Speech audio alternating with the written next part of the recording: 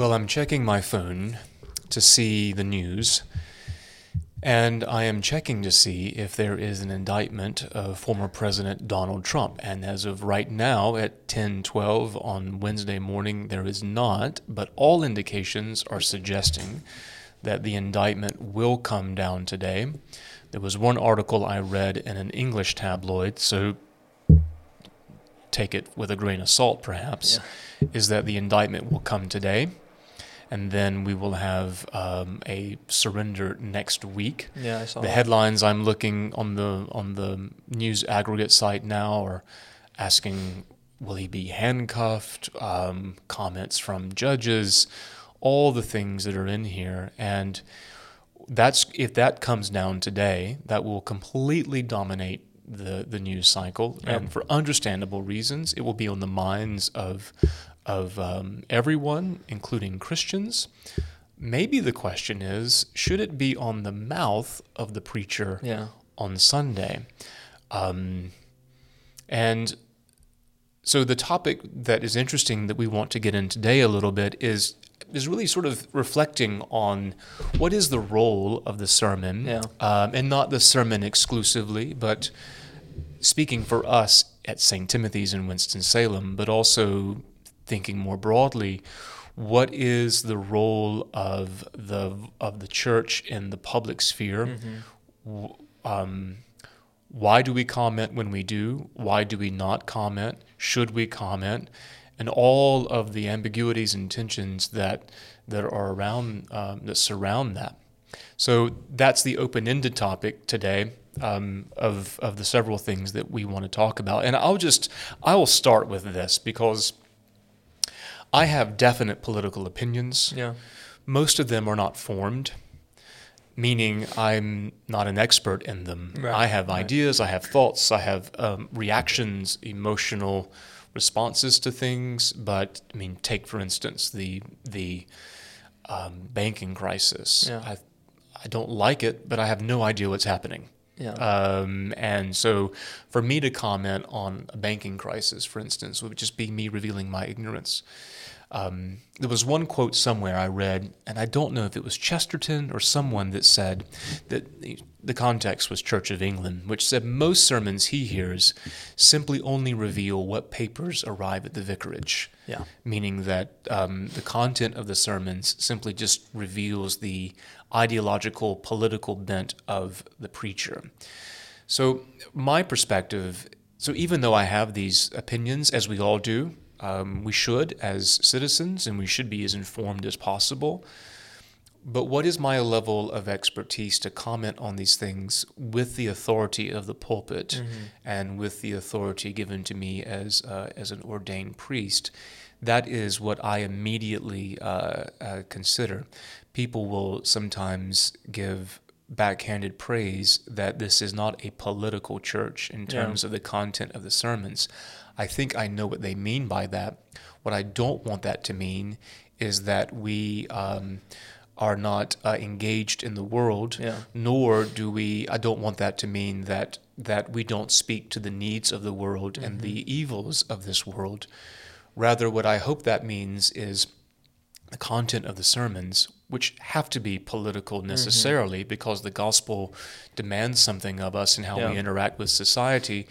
I hope that means that we are not partisan here, that we are prioritizing a platform from the political party that we identify with above and beyond the teaching of the church.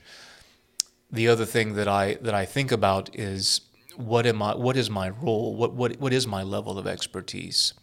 And for clergy, our expertise should be teaching people how to pray, and teaching people how to pray through national scandal, tragedy, so on and so forth. And if our focus is on that, and then we keep our focus on the risen Lord who died for our sins, then we can pray through these major questions. The other thing, just immediately I'll say, and then we can go deeper into it, is I never feel compelled, or I don't want to comment. Let me rephrase that. I've been criticized by people for not commenting on certain things in pulpits. from the pulpit. Context is key here. Sometimes you need to, and it would be pastoral malpractice to not comment. Mm-hmm. And that requires discernment. As does this rise to the level of that everyone is thinking on this? For instance, if Sunday after 9/11 you didn't mention it, that's pastoral malpractice. If there were a major tragedy in the parish, that would be malpractice. There's a colleague of mine who was in a church in Lexington, Kentucky, and there was a tragedy with a commercial airliner at the airport the day before. And he was telling me that the preacher was still processing the events of the previous day, but people were impacted. They either worked at the airport or were pilots, and it wasn't mentioned, and they were criticized for that. It's a tricky spot to be in, but I don't want to comment on everything, setting the expectation that I must comment on everything, because I'm going to leave something out. What is very important to you, and rightfully so, may not be on the minds of everyone, and it just may not be possible to comment on it.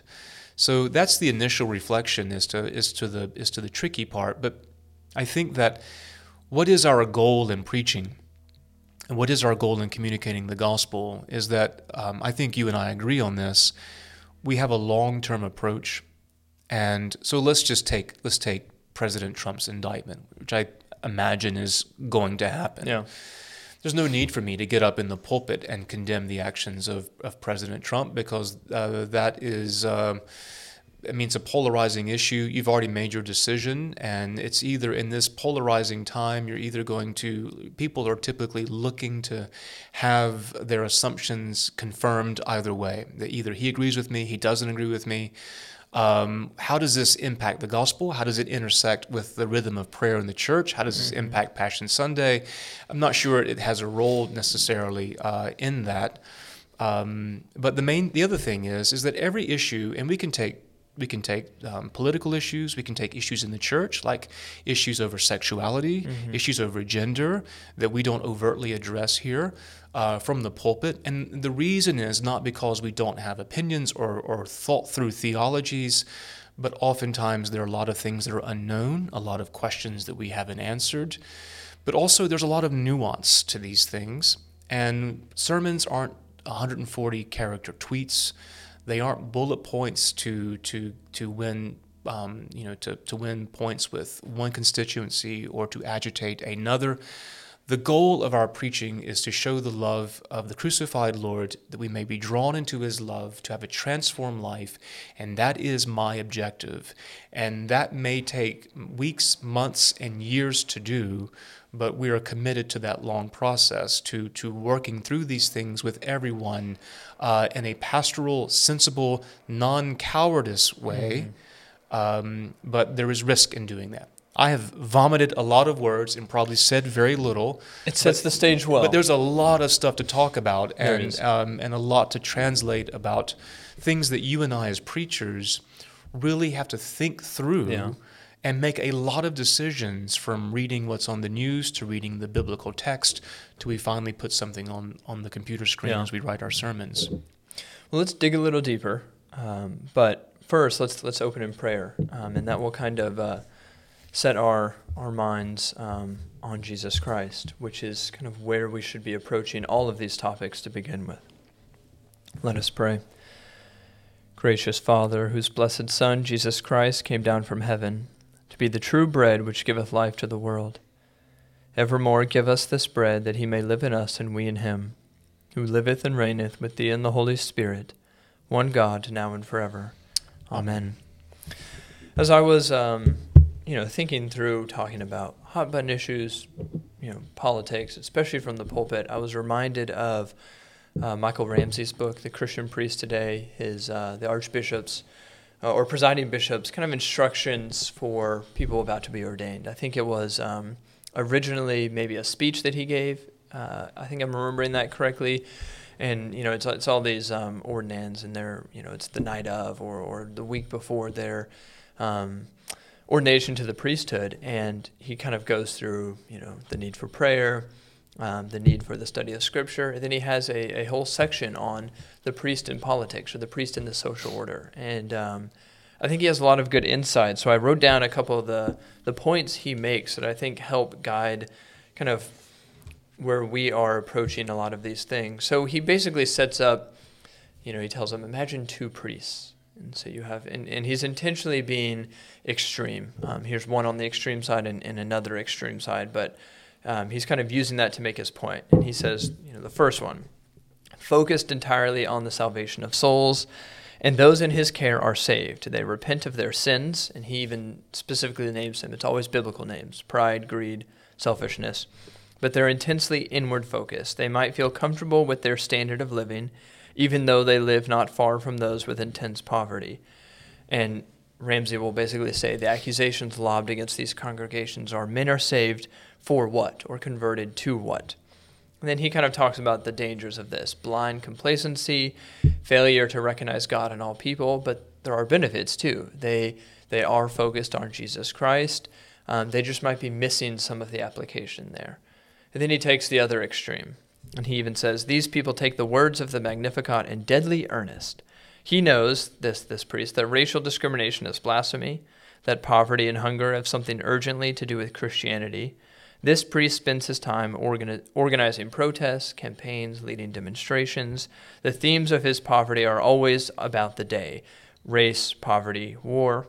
And he says there's a lot of good here. This was written in 1950s, 1960s. Yeah, this is not modern, but correct. 100% applicable. And then he says, the downsides of this are the people are not being helped to the knowledge and love of God, the way of holiness, and the hope of heaven. When causes and opinions are substituted for God, prayer, and repentance, the outcome can be bitterness and shallowness, no less than love and service. So he says the dangers of here are missing the spiritual application. So take it to its extreme: easy to condemn, hard to forgive, blind to the inward call that God has given all of us, always able to rightly point out injustice, but the application, the personal relationships that you're supposed to build, the calls to forgive, you kind of miss that when you take that to an extreme.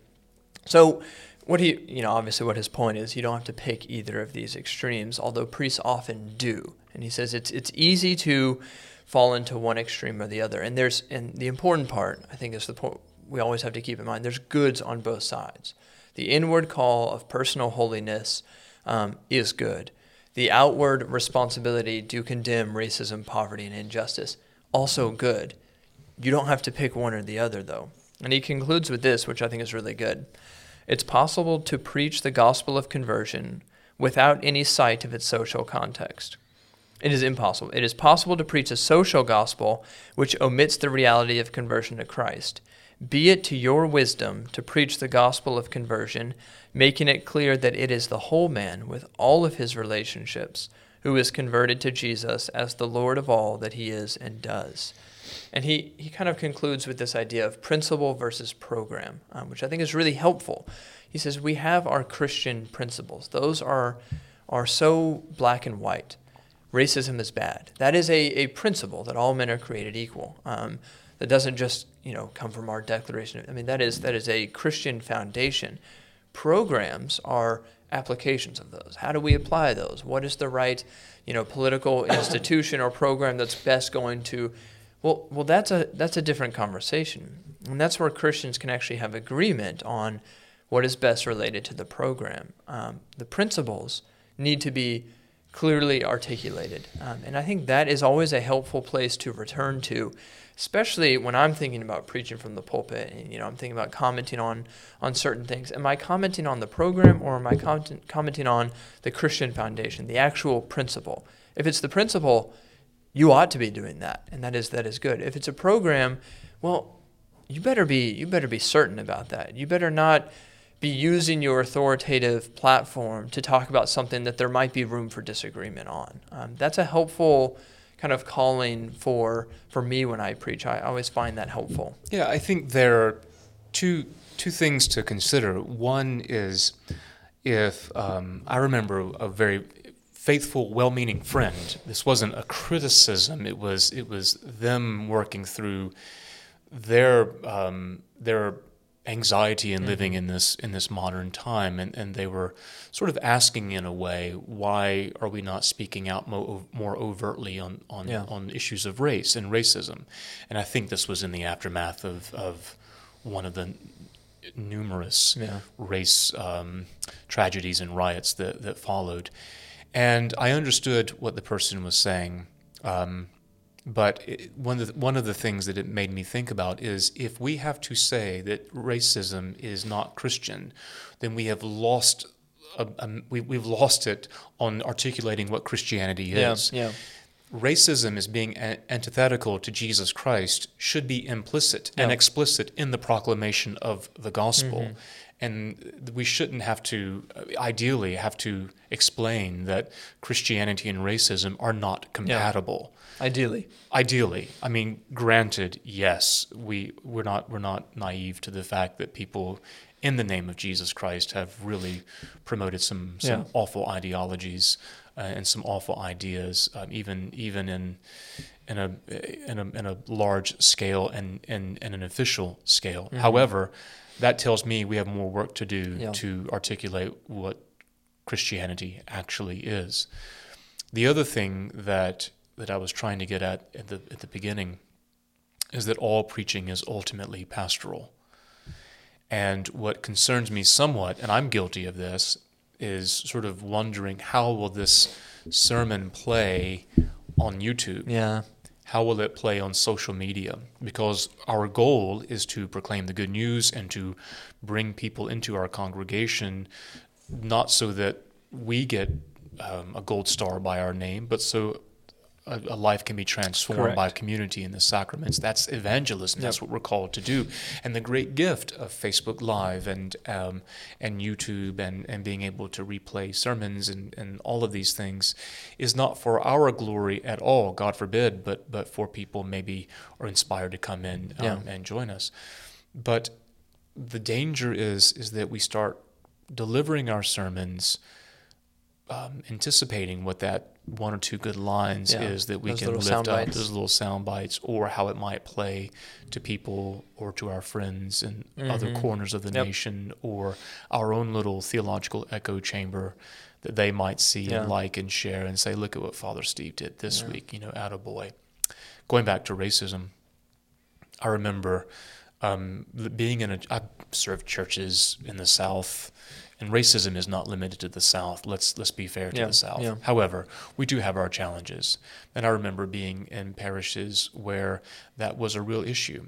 And I do know that, for instance, if I were to have a book study on racism, nobody would come. Now, that might enable me to check a box and say, look what I've done, or look what we and tried to do. But what's the goal here? Is the goal to get people to view one another as brothers and sisters in Christ and not have any sort of prejudice based on the color of their skin?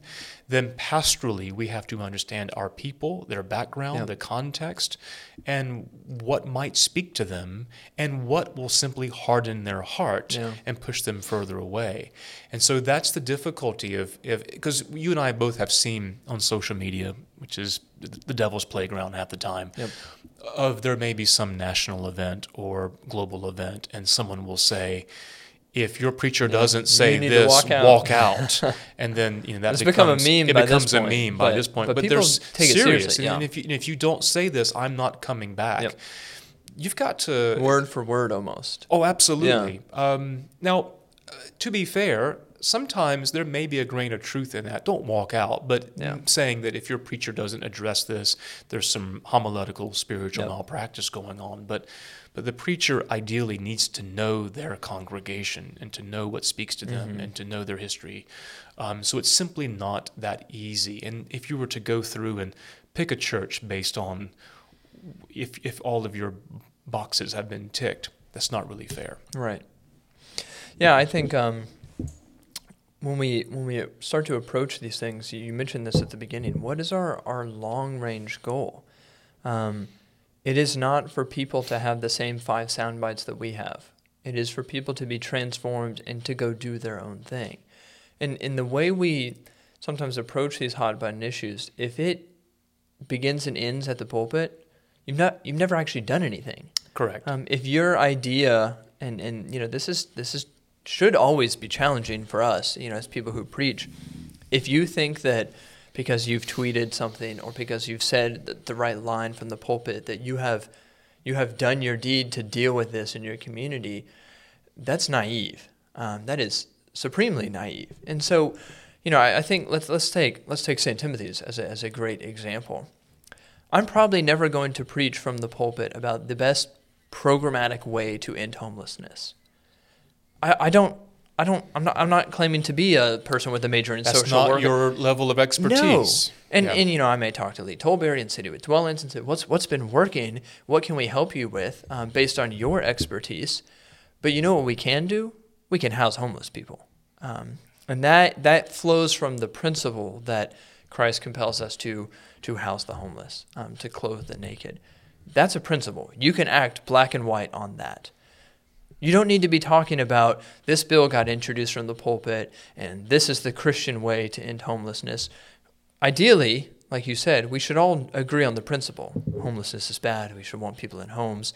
How you actually approach that and go about it, you might spend 5 hours studying that and think you have the best soundbite from the pulpit, and nobody may change their mind. Nobody may even care what you said from the pulpit.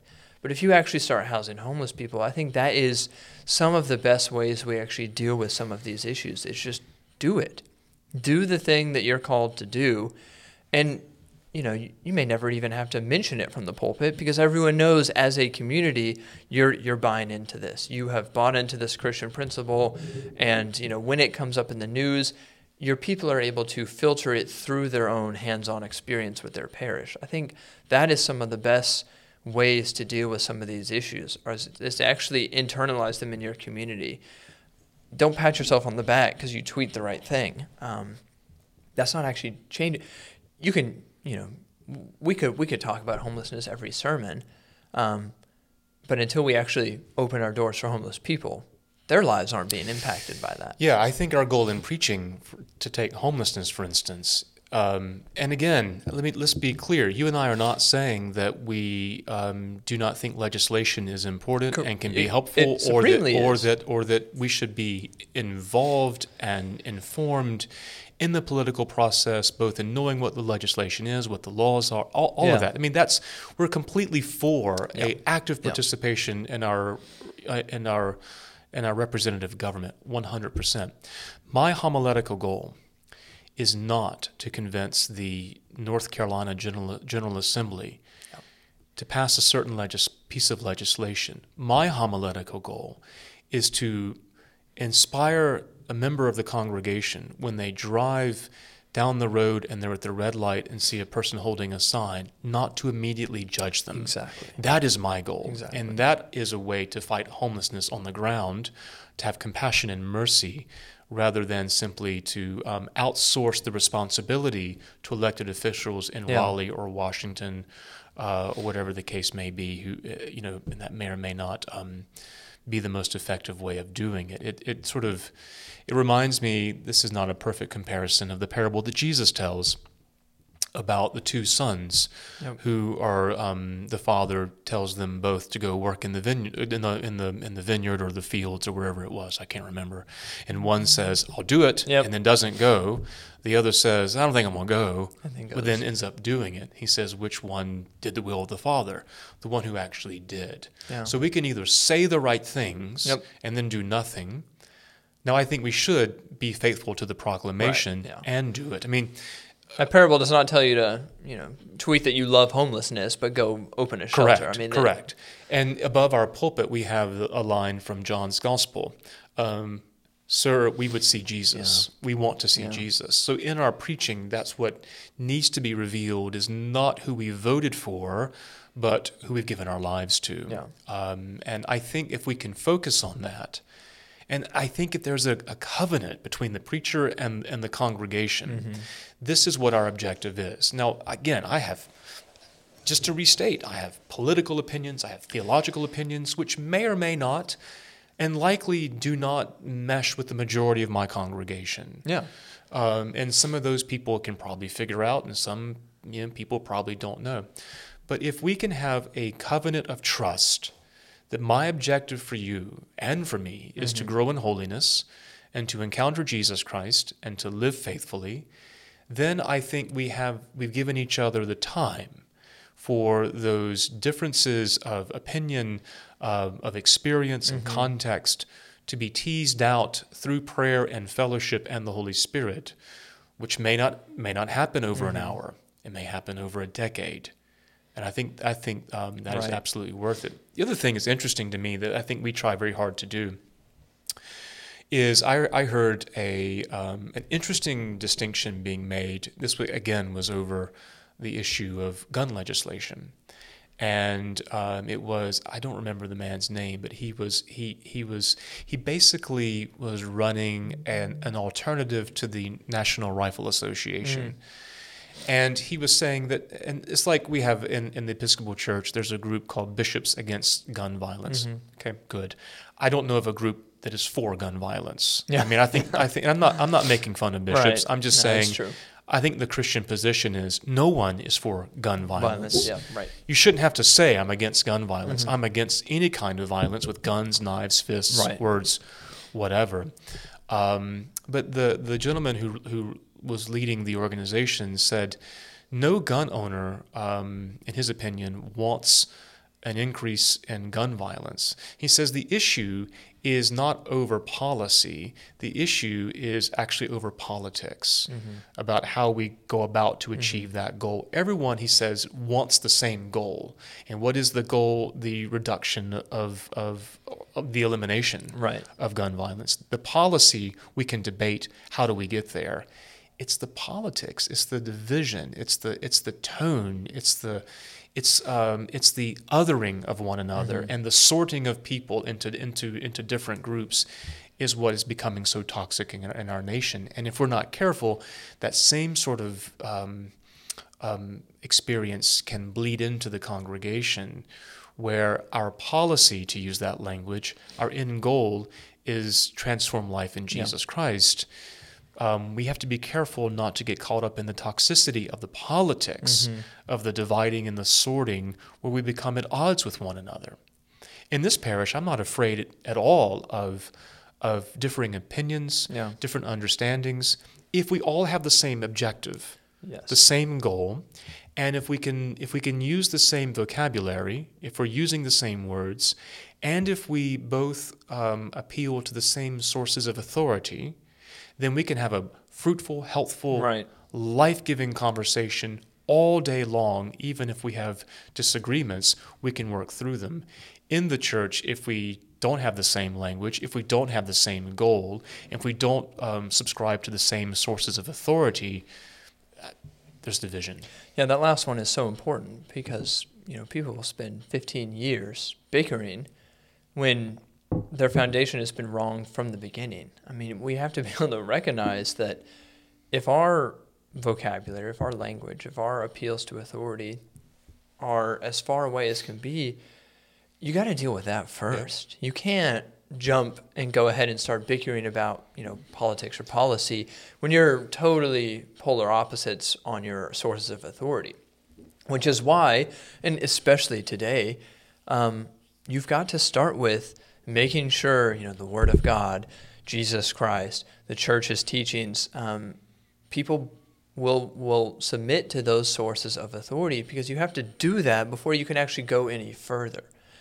And that's not an insignificant step. That's going to take some time to establish that shared authority and language and vocabulary. We will never accomplish that. We're always building You're kind of toward always it. struggling on that first and step. And that is our homiletical objective, is to communicate and learn the language of faith, to understand Holy Scripture, Jesus Christ, the teaching of the church, ideally the undivided church, not the tyranny of the rector or the curate, but the teaching authority of the church that we subscribe to and submit to is what we're trying to communicate, which will then give us what we need to then understand the world. Yeah. The other thing is that this is important. And again, I think at St. Timothy's, I would argue not that it's a competition, but I mean we're really socially active. Yeah.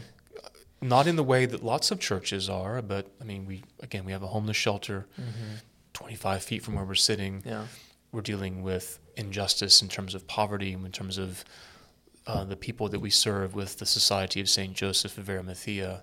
The majority of those babies that we bury are there because of impoverished families, or because of lack of prenatal care and health. I mean, there's all kinds of complicated things.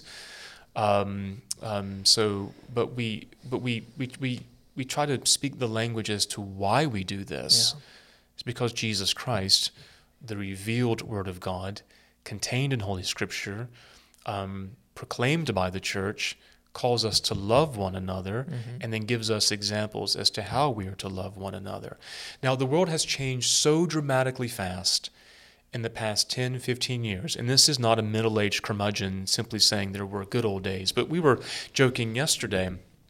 You were laughing in staff meeting when I gave the devotion in staff meeting because I couldn't hold it together. I had ChatGPT write the staff devotion, and it was really, really good. It was pretty good.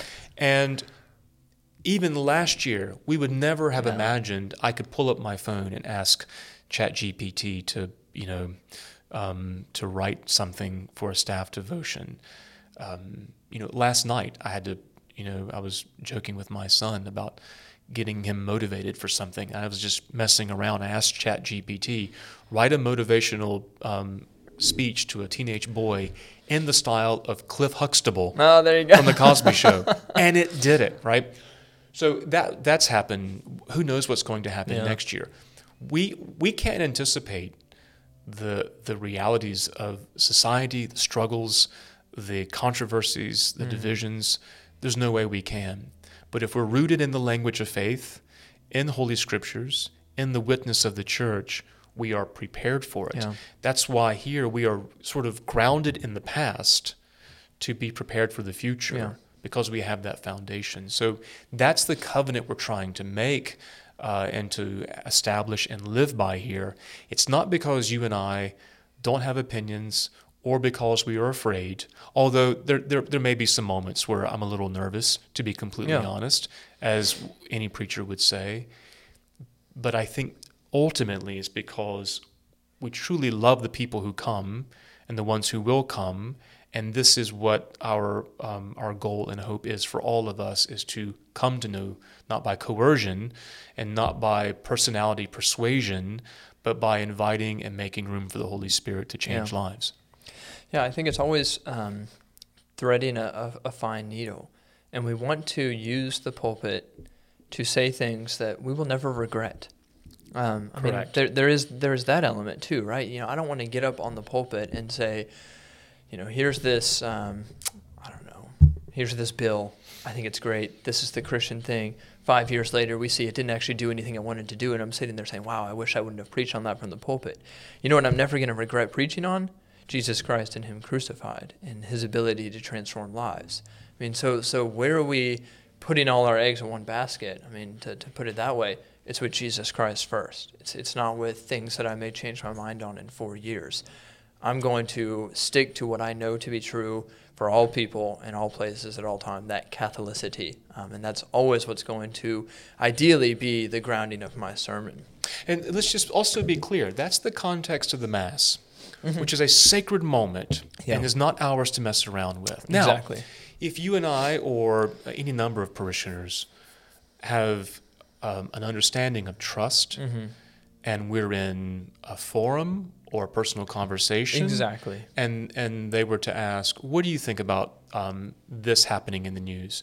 That's a whole different context. And we should be prepared to talk about those things. And we don't sit there and say, I don't comment on that. Correct. We don't in the pulpit. Yep, in the pulpit. But that's kind of the beauty of establishing that trust, is you come to my office, we go get coffee, you come to a forum or a formation class, then there's that trust that, hey, we have this shared vocabulary, we have this shared sort of authority, so let's just speak about, here's what I think right now.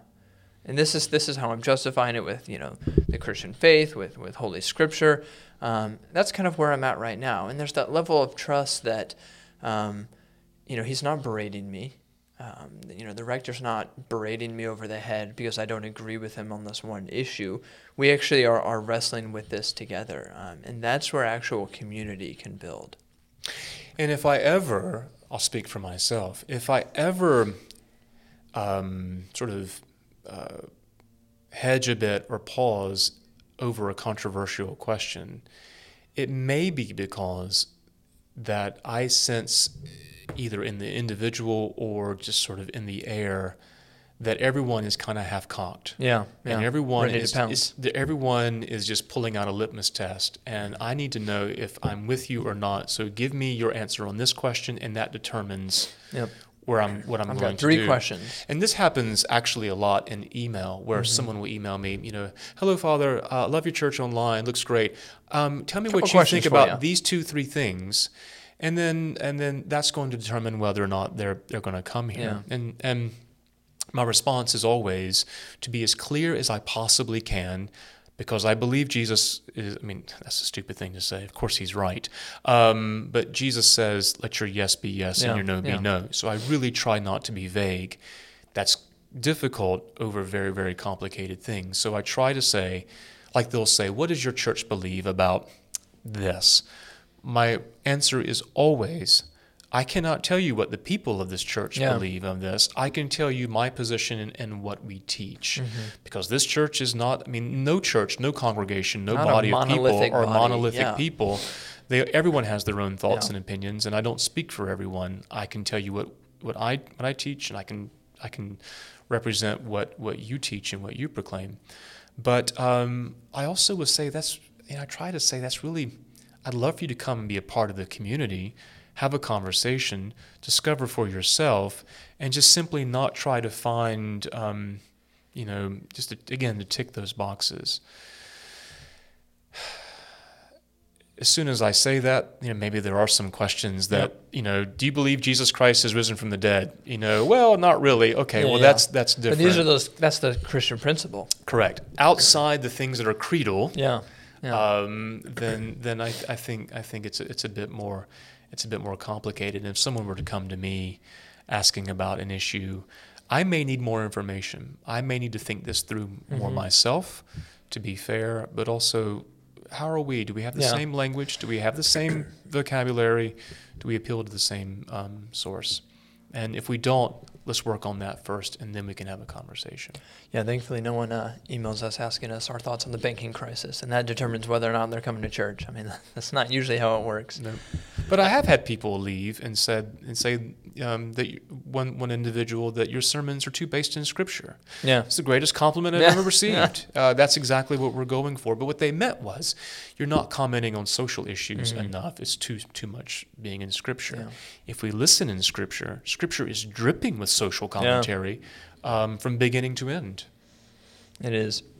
I know I said don't talk about the sound bites and the graphics, but I'm going to break my own rule and give a little statement that I think really does sum up for those listening or watching, and for us. This is always a good reminder for me.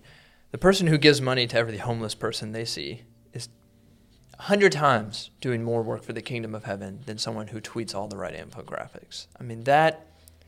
That really sums up kind of, I think, our thoughts about this. Go and do it. Stop sitting and thinking that, I'm going to share this right infographic, and that is my, proof of what I need to think that I'm a good person and I'm better than this person in doing the right thing because I said those words on social media. Stop doing that. Go and do the work of God. Go and feed the homeless. Come volunteer at the shelter. That is always a helpful challenge for us to don't put your pride in sort of trust that what makes me a good person. Well, I said the right things on Twitter. Is that actually doing what Jesus Christ commanded you to do? Yes, there's an element about preaching the gospel and using words to do so, but you're also commanded to go and treat every single person you encounter as if they are Jesus Christ. And that means the people that you vehemently disagree with. And see, That's difficult. I can feel my own tension rising. I know exactly what you're saying, Yeah. but because of conversations, I can hear already. But we need to let people know what the statistics are and what's happening. Yeah, yeah. Yes, completely. That's not what you're saying. That's not what I'm you're saying is, if you do that, be embodied Right. with the community even more so, Yeah. and not just simply use a voice, but not. Yeah, Not, I mean, take it to its extreme. Somebody hungry begging on the side of the street does not care if you know statistics or not. correct. They want money and food. They don't care what thing you shared on Twitter. They need what you have in your pocket. And that really, that embodied spirituality of every single person you come in contact with, view them as if they are Jesus Christ. That's ideally what every single person in the pew should hear us preaching every single week is, the gospel of Jesus Christ, and they should walk out the door with newly opened eyes, filled with Jesus Christ, literally, sacramentally, and spiritually, to go do the work of God. That does not always happen perfectly. No, and with that, when you come to church and receive communion and hear the proclamation, we are reminded that we aren't going to fix the world's ills. Yeah. Jesus Christ said, "You will always have the poor with Yeah. you." It is hubris and it is Pelagian to think that we of our own efforts Yep. can solve the world's problems. That suggests that we can correct by ourselves the evils of sin. Yeah.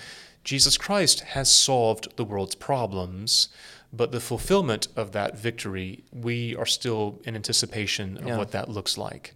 So when we go and feed the hungry and we care for the homeless, we are doing so with the confidence that in the fullness of time, all the world's brokenness will be healed, and we're living into it, and we are foreshadowing that, and we have the strength to speak for those, to hear their voices, and to be with them, not because we are special people, but because we are empowered by Jesus Christ, the Holy Spirit, and weekly, daily, moment by moment, we are reminded of that fact. And that I think is something that I try to keep in mind in the preaching, because it's very, very easy to be tempted to say, here's the problem, here's how we fix it.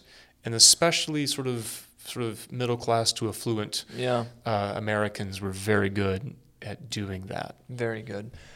That's really the only way to actually call to attention those issues for what they really are, which is sin. I mean, if you want, to say, well, you've got to be able to say, racism, poverty, injustice are sin. Well, that means that we need Jesus Christ to fix them. And that is always kind of what we come back to. We've got about 15, 20 minutes left. I want to transition a little bit and now look ahead to this Saturday, which is the Feast of the Annunciation. In our triptych, we've got three scenes. We've got the Annunciation, the Crucifixion, the Presentation. So obviously, this has become a major spiritual point for Christians for many, many, many years, this event of the angel Gabriel, declaring to Mary. And there's so much depth there. So, we'll spend a little bit of time as we close out talking about why it's so significant and maybe why the virgin birth matters to begin with. It is not just a nice little fairy tale story. The virgin birth actually has some implications. So I'm going to read from Luke 1, the scriptural basis for this feast day, and then maybe we can talk a little bit about Mary and the virgin birth and Jesus's birth to begin with. This is Luke 1:26. In the 6th month, the angel Gabriel was sent by God to a town in Galilee called Nazareth, to a virgin engaged to a man whose name was Joseph, of the house of David. The virgin's name was Mary, and he came to her and said, "Greetings, favored one, the Lord is with you." But she was much perplexed by his words, and pondered what sort of greeting this might be. The angel said to her, "Do not be afraid, Mary, for you have found favor with God. And now you will conceive in your womb and bear a son, and you will name him Jesus. He will be great and will be called the Son of the Most High. And the Lord God will give to him the throne of his ancestor David. He will reign over the house of Jacob forever, and of his kingdom there will be no end." Mary said to the angel, "How can this be, since I am a virgin?" The angel said to her, The Holy Spirit will come upon you, and the power of the Most High will overshadow you. Therefore the child to be born will be holy, who will be called the Son of God. And then he goes on to say your relative Elizabeth is also bearing a son. But that is perhaps one of the most famous sentences of Scripture, Gabriel's declaration to Mary, Hail, Hail Mary, full of grace, the Lord is with thee. Very, very famous, but theologically significant. The virgin birth is more than just, it's a special birth. Oh, it's a miracle. There's actually something theologically important about that. When people ask you, why is the virgin birth in our creed? Why is that such a important thing for us to believe? How do you usually respond to that? Well, there are two things that I typically encounter. The first would be the doubter who says virgins can't give birth. Correct, and dead people don't rise from the grave that's either. kind of the point. I've never understood that argument. Yeah. If you believe that there is a God who brought all things out of nothing into existence, frankly, a virgin birth is just peanuts. That's no big deal. That's pretty low down there. That's a parlor trick in comparison to. I mean, if you think that's impressive, just wait. We have a story for you. Why is the virgin birth necessary? Well, everything about Mary speaks to Jesus. Yeah. There was a comment I tried to make in the homily on the Feast of St. Joseph, which is transferred to Monday because it fell on a Sunday this year, is that everything we say about Joseph tends to point to Mary because he was her protector, and everything we say about Mary completely points to Jesus. If it does not, we're saying the wrong things about Mary. So the virgin birth protects two very important things about Jesus Christ, is that he is fully human being, born of a woman. He's fully God. Yeah. She was a virgin. It was not a natural He does not have conception. an earthly father. Yeah. So the great line is that the Word of God, the second person of the Trinity, is begotten of the Father without a mother. Yeah. The incarnate Word of God is born of Mary without an earthly father. Yeah. And so protecting the virgin birth protects those two vital things about Jesus Christ, which are vital to understand, is that he is both the perfect priest, being sinless, and he is the perfect victim, being of infinite worth, both necessary to be fully God and fully human. That which Jesus did not assume, he did not redeem, as the church fathers say. So he has to be fully human completely. So it's a very, very important doctrine of the virgin birth, but also to understand that our salvation was not done, and this speaks differently in 2023. It wasn't a virtual digital salvation. Yeah. It wasn't dialed in, so to speak. The Word was made flesh and dwelt among us. And I said this Sunday, commenting on the theology of life, for instance. Like the theology of life, let's just take a controversial issue. Women's health, abortion, all of that. I bring that up, everyone gets on edge. Yeah. Everyone is ready to defend their case. And I think that the place to begin is to say that Jesus Christ was incarnate in the womb of the Virgin Mother, that John the Baptist leapt at the appearance of Jesus Christ in the womb. And Elizabeth calls him my Lord, while he is still in the womb. Yeah. I don't know why we can't advocate for two things socially: Right. the protection of the unborn, and to absolutely fight vigorously for the health of women. And I think that we have the resources and the theological resources to sort through those very, very complicated, nuanced, difficult cases, which no one of any goodwill in the church has denied exist. But again, so if we proclaim the gospel and proclaim this, then within, I think, the heart of the individual, they begin to think about that and contemplate that and meditate on that.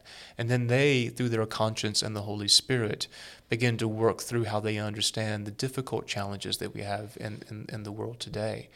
But I think, this is a fundamental, this is we tend to think that Christmas is where the Word became flesh. No, that's when Yeah. that's when we saw the Yeah. Word made flesh. No, the Word was made flesh here. Mm-hmm. In the Annunciation. And then that great line, and this is what we have to remember if we think, gosh, these things are difficult, and this is Pollyanna pontifications about how we can just simply follow the words of Jesus and everything will be fine. What did Mary say? How is this possible? I stopped short, and then the angel says, for nothing is impossible Nothing with is God. impossible with God. And I do believe if we trust in that, then the things that seem to be impossible, irreconcilable, beyond agreement, nothing is impossible with God if we focus on His truth. There's two things I really love about this story. One is how it plays out. You get the declaration, you're going to conceive and bear a son. And, if you're reading this for the first time, you might kind of think, okay, well, she's betrothed to Joseph. They're going to get married. They're going to have a baby. I'm with you. And God lets Mary kind of push a little further so that more theological truth can emerge from the story. And so she says, how can this be since I'm a virgin? Mary kind of understands this is a here and now thing. The Lord is with you is almost saying, you're full of grace, you're prepared, and the Lord is already with you. And Mary says, how can this be since I'm a virgin? And then we get this kind of explanation about the Holy Spirit will come upon you. And I think that is theologically significant. So I love that it's almost a dialogue between Mary and the angel that we kind of get to sit and watch unfold as all these deep theological truths are coming out of the angel and in Mary's mouth. But also, this story, in general, that Jesus does not have an earthly father, I think immediately pushes back against some of the very famous heresies that will end up emerging. Adoptionism is the first one that I think of, that Jesus was a normal person, and maybe at his baptism, maybe at somewhere else, the Spirit descends upon him and God anoints him as his son. And we actually see that with a lot of the Old Testament figures. The son, they're even called, some of them, sons of God. They are anointed maybe at some point in their life, and then they'll become a king, they'll become a priest or a prophet. It's like it's an anointing ceremony. God says, okay, you were normal, now I'm going to claim you as my own, now you're special. That's not what's happening here. Jesus is not just a normal Hebrew person. In fact, he doesn't have a earthly lineage for his father. And so when he says he'll take on the throne of David, he's not saying because, of course he will, because he's from the line of David and he's a normal human. He'll be a normal king like people would expect. No, he's actually divine. And because he is God's son from the very beginning, that is why, he has a claim to David's throne, but his kingdom will never end. I think there's already this establishment from the very beginning that this is not like the kings of old. This is not like the prophets of old that you would expect. This is not like John the Baptist. He's divine from the very beginning.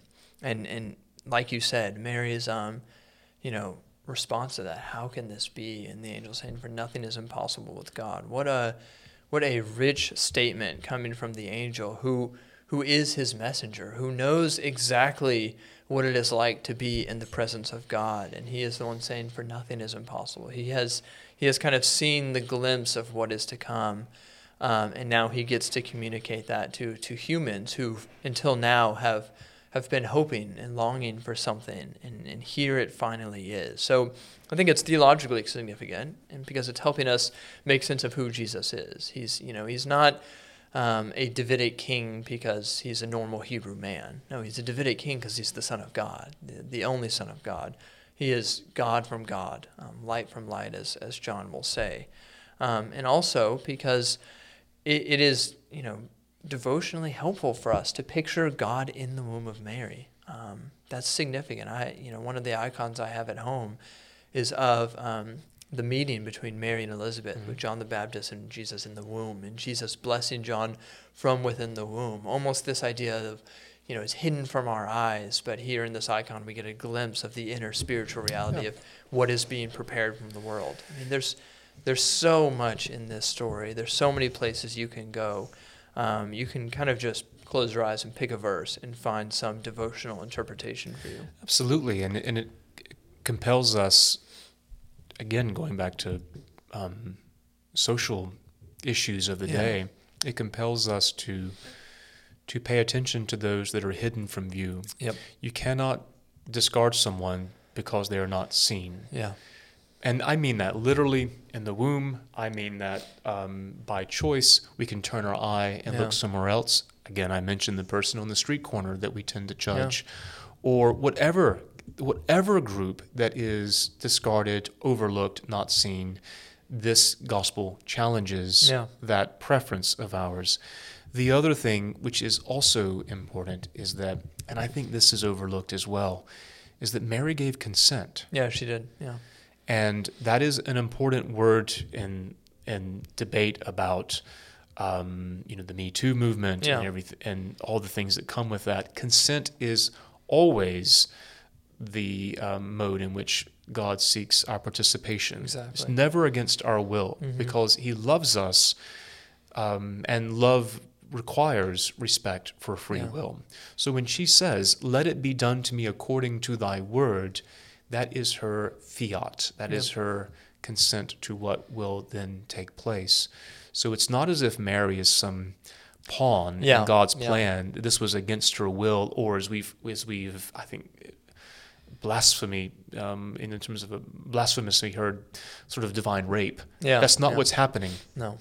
At all. And it's too much for us to get into now, but Luke is very clear to avoid that. When we have Greek mythology stories of the god, taking the human woman and having sexual intercourse. The words the he Nephilim uses in Genesis. Yeah, we have it in the scriptures, but the words Luke uses here, again, too much to get into. But it's as almost if every step of the way he's intentionally avoiding any type of sexual connotation.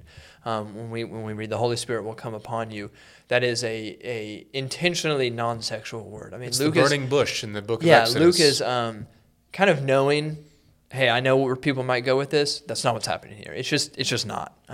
And so Luke himself is steering us clear of that, and still 2,000 years later, we'll get people lobbing those accusations. And to tie it all up from beginning to end, if we focus on these stories and we're faithful to them, we'll find all the fruit we need to pray through how we interact, how we vote, how we speak, how we advocate for others. Look how Mary does it. She has this encounter, and a chapter later is her famous Magnificat. The most social piece of Scripture possibly ever.